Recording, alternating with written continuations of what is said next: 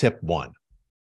Set clear goals and a vision. So you got to define your long-term and short-term goals. What do you want to achieve in your business? Having a clear vision and objectives will give you a sense of purpose and motivation. You got to write it down.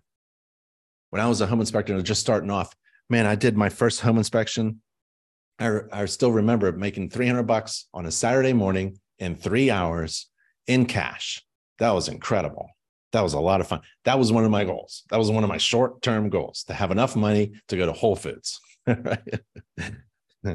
So write down your goals. Actually, literally write them down. And if you have a spouse, partner, be like-minded with them.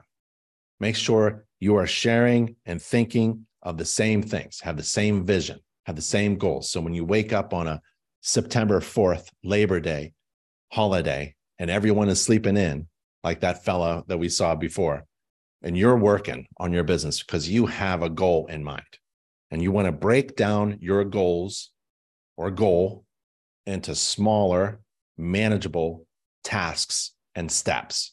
Do one step a day. And this will make your journey feel less overwhelming and help you stay focused.